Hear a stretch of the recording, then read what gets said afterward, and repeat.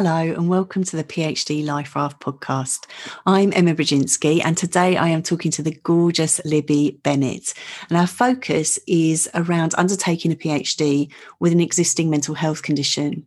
So we talk about Libby's own experience of OCD, but we also talk more generally about the culture of ableism that is around in academia and the need to challenge that. As well as talking about how to support friends and colleagues who may be struggling with mental health issues. So I do hope you enjoy the episode.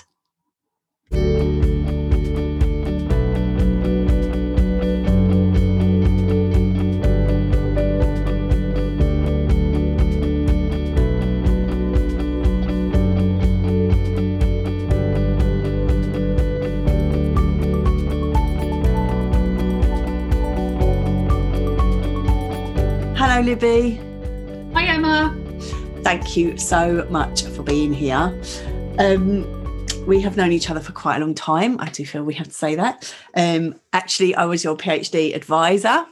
As you know, I don't know why I'm telling you this. You know that. I've just tell everybody else that. And then since then, we have worked together on the Breathing Space project, and you have brought so much gorgeous energy and really creative ideas, as well as experience and wisdom in the mental health area to that. So I am delighted that you said yes, and were willing in particular to talk about undertaking a PhD with a recognised mental health condition.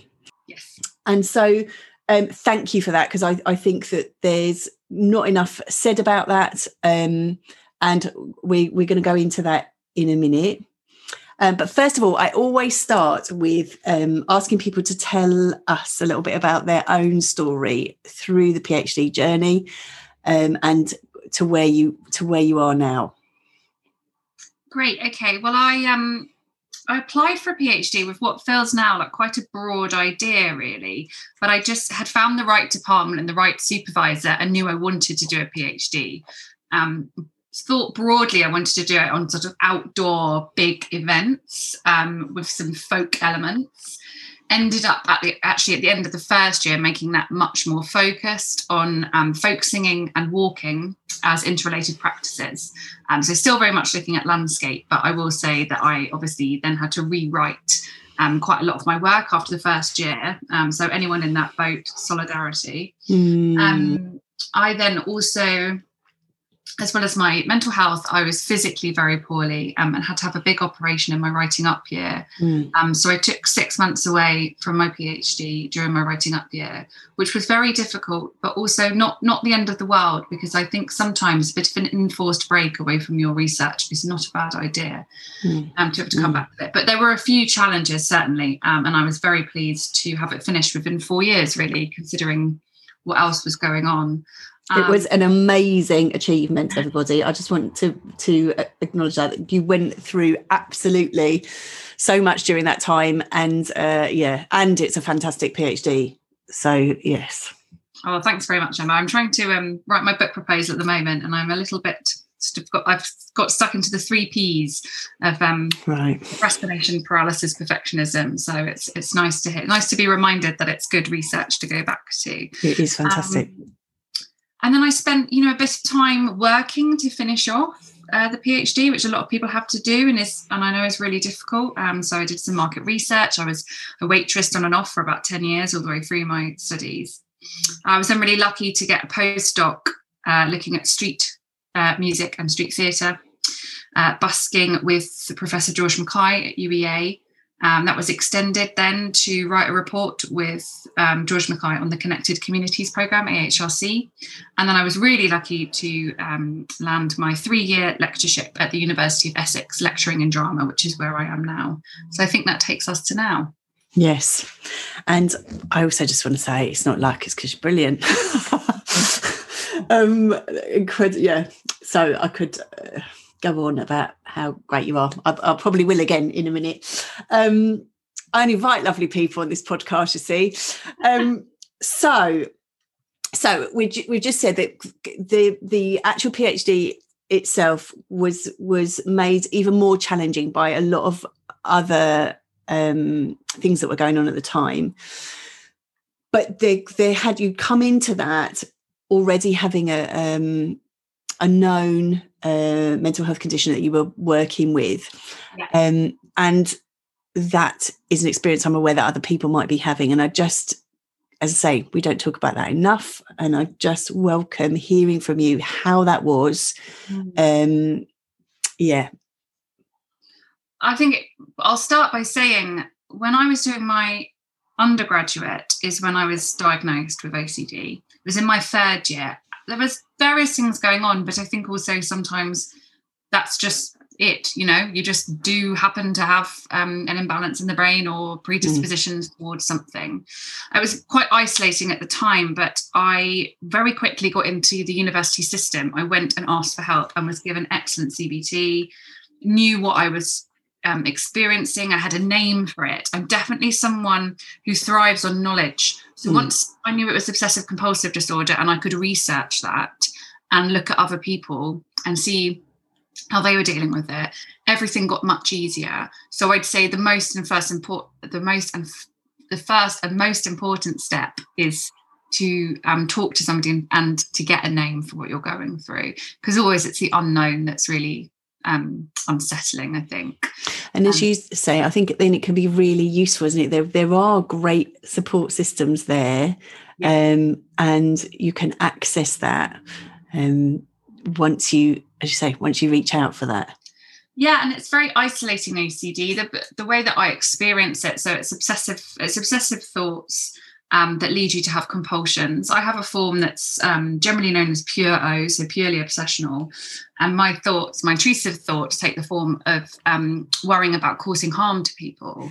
So people can feel very ashamed of that form of OCD, and it takes a lot longer to talk about it. I would still say now that I'm not always comfortable with talking about it, because if people don't understand OCD, they'll be like, oh, that person thinks about killing people all the time, they must be like not very well or a bit dangerous, and if actually neither is true. But yes, so around that time I wanted to study for a master's, and I just thought that having this like really intense anxiety condition was going to mean that I wasn't suited for academia. And around that time I heard an MP talking to the Commons about his experience of OCD. And I felt really inspired by that and realised that it didn't have to be a limitation on what I could achieve. So I hope that by talking about it now as a lecturer, that might be the case for other people as well. Yeah, because there's a lot of misinformation about it, isn't there? Yeah. And it also now has become a kind of problematic shorthand. Oh, I'm so OCD, and as we all know, well, many of us know, that those kind of being what people might colloquially understand as OCD actually is quite a way away from, as you say, the intrusive thoughts, which is more where the core of it lies. Absolutely, and it's an extremely debilitating, disabling condition that, you know, absolutely is not that your house is tidy. In fact, usually you're very ill, your house is anything but tidy. So I went and did my MA, and I was really pretty well throughout my MA. I don't remember there being an issue during that time. And then I'd say with studying my PhD, I think that having a recognised condition kind of benefited me in some ways, because I think that most PhD students go through a period of bad well-being. Yes. You know, whether that turns into a diagnosed condition or not, certainly people struggle. So I think I had some of the tools already in place, and I knew how to recognise symptoms, and I knew where to go for help. I would say the flip side of that is that perhaps I let things go on for too long because I was more used to having very severe problems that maybe I didn't recognise when they weren't so severe. And actually when my habits or the way that I was pushing myself or the way that I was working weren't healthy. I didn't register my condition officially at the university either. My supervisor knew and was extremely supportive. But I didn't register it. And in retrospect, I would have done.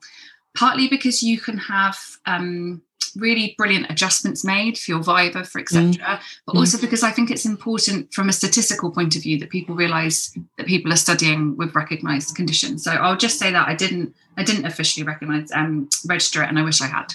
And I think you're making a really good point there in terms of actually people who come with a recognised condition, who know themselves, have usually been in some kind of therapeutic program, so have an awareness of what they're working with, actually can do a lot better than people who the challenges come and they don't have the tools to deal with them. Absolutely. And also universities, and I really would say this, universities are some of the best places where you can get quick and free counselling and support. And once you're out of the education system, both of those things are really difficult. So, as soon as you have an issue and as soon as you need to talk to somebody, I would just urge people, please use the resources that are there, because it's actually, strangely, the best time you could be poorly in some ways in terms of getting access to help. Exactly, and access to diagnostic testing and things like that. So yeah, absolutely, I would totally second that. Although understand that may feel threatening, or may feel scary actually to sort of step out and go, actually something's going on and I'm not quite sure what is happening. But there are skilled and empathic people out there who want to help you. Talking about people who want to help, I know you and I talked a lot about kind of peer support. And as you said, lots of people on their PhD journey feel unwell, become, have anxiety, depression to differing degrees. Some thoughts. I'm just asking for some thoughts around how to support others, the support, if there was support that you've received that you were really appreciative of. First and foremost, talk about it. The more that we talk about these things, the less stigma they'll have, the more that people are going to feel able to. I still feel a bit nervous at times doing it. It's never going to be entirely comfortable to admit that you regularly have intrusive thoughts about harming people. That's not necessarily how anyone wants to be perceived. So I think I went through a journey of realising that OCD is something I have, not something I am. And with that, I was reflecting on why I didn't register my OCD. And I honestly think it's sort of two things. Maybe still the stigma, not wanting to be a successful academic and not wanting that against my record, which of course is ridiculous, but there you are. These are the sort of thoughts that you have. And the second one, kind of thinking I wasn't ill enough, because it was something quite cyclical with me, and for months I would be fine and then I would have little bad patches. I didn't think that I was sort of ill enough to register it or have adjustments made. So talk about it all the time, supporting your peers, find ways to have conversations with people that aren't confronting if possible, but go past just how are you. I think if you recognise that there might be a patch of bad well-being in a peer or a friend, just maybe begin to open the conversation up about it, maybe point them towards where they might have help, or suggest sort of signing up for the sort of programme that you and I run on that. Supervisors can be a huge part of actually both the problem and the solution. Yeah. So, if you're a supervisor listening to this, please have open conversations with your students about mental health problems. And let's get away from the toxicity that this is normalised. That would be my biggest thing to anyone, to peers, to the people going through it, to supervisors. I very much felt, and we've had conversations about this, Emma, it led to some of our work, but I very much felt that there was a sort of club that was like, oh yeah, everyone goes a bit mad during their PhD, or like, oh yeah, you will come out with some issues. And I was like, so basically we're sending people into a PhD program that makes them extremely anxious, gives them mental health problems, and then they become academics, can't recognise their own mental health problems, and then continue to supervise students and not get them to recognise their problems. And that, for me, just feels like a bit of a recipe for disaster. Total recipe for disaster. As I say, I was not included in this. I had a really brilliant, really supportive supervisor who was extremely kind. And those skills are just as important as being an academic mentor. They really are. And I think that I know that there are still people in the academy that are of the opinion, if you can't handle the heat, get out of the kitchen. But what a diversity of thought we would lose if people who need help or ask for help are told they aren't good enough or they can't do a PhD. This is the mentality we have to change, because most people are feeling that. So the ones who aren't saying it are going to get really ill in the long run. I think I was just at a really interesting conference around ableism in academia, and I think there's a whole big discussion to be had around that in terms of what is this culture about that doesn't welcome diversity. And that's fundamentally what we're talking about, isn't it? People who see the world in a different way and who experience the world in a different way. Absolutely, yeah. And and it all plays into don't be tweeting about the fact that you're working at the weekend. Don't send your supervisors or your supervisees emails at 11 p.m. at night.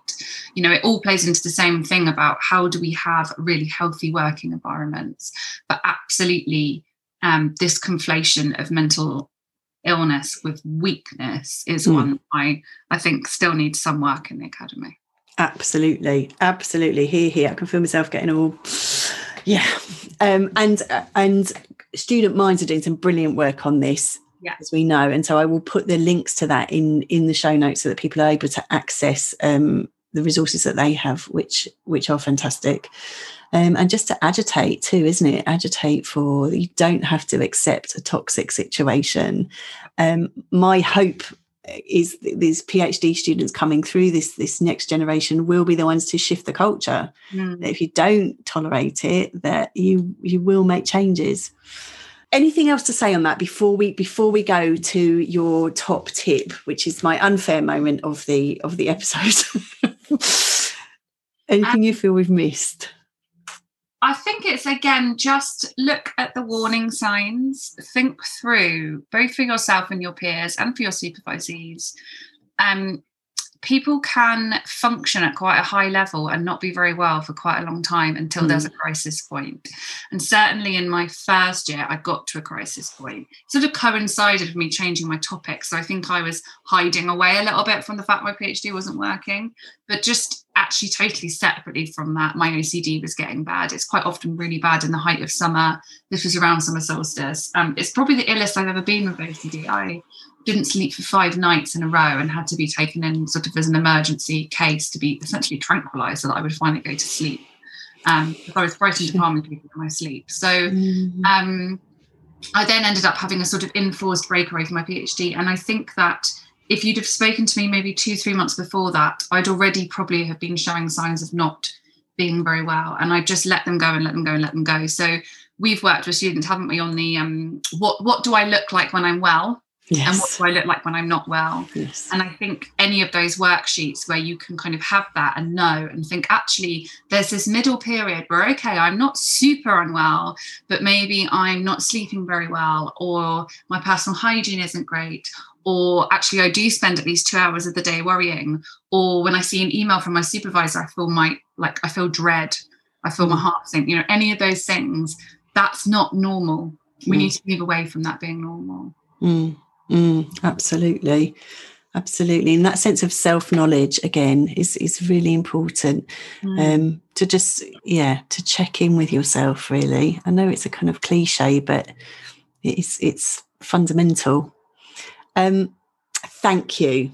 So now I'm going to ask you for a top tip, which may be just recapitulating something you've already said, because there's been so many thoughtful things, so many top tips already here. What would you offer for people to take away? Overline top tip: get help, get support. And again, I say this, it's the freest and the quickest counselling you'll ever receive. So really make use of it. And the sort of byline to that is register your condition. Even if you just think, well, I'm not that poorly, I just have anxiety once a year, or well, I've got very low level depression. Okay, well, I have OCD, but I haven't had it for 4 years. Just, be on the system, be there so that adjustments can be made for you, rather than you having to adjust to the university. Absolutely. And I know this from the other side, is that actually as supervisors and as examiners, that gives us permission to,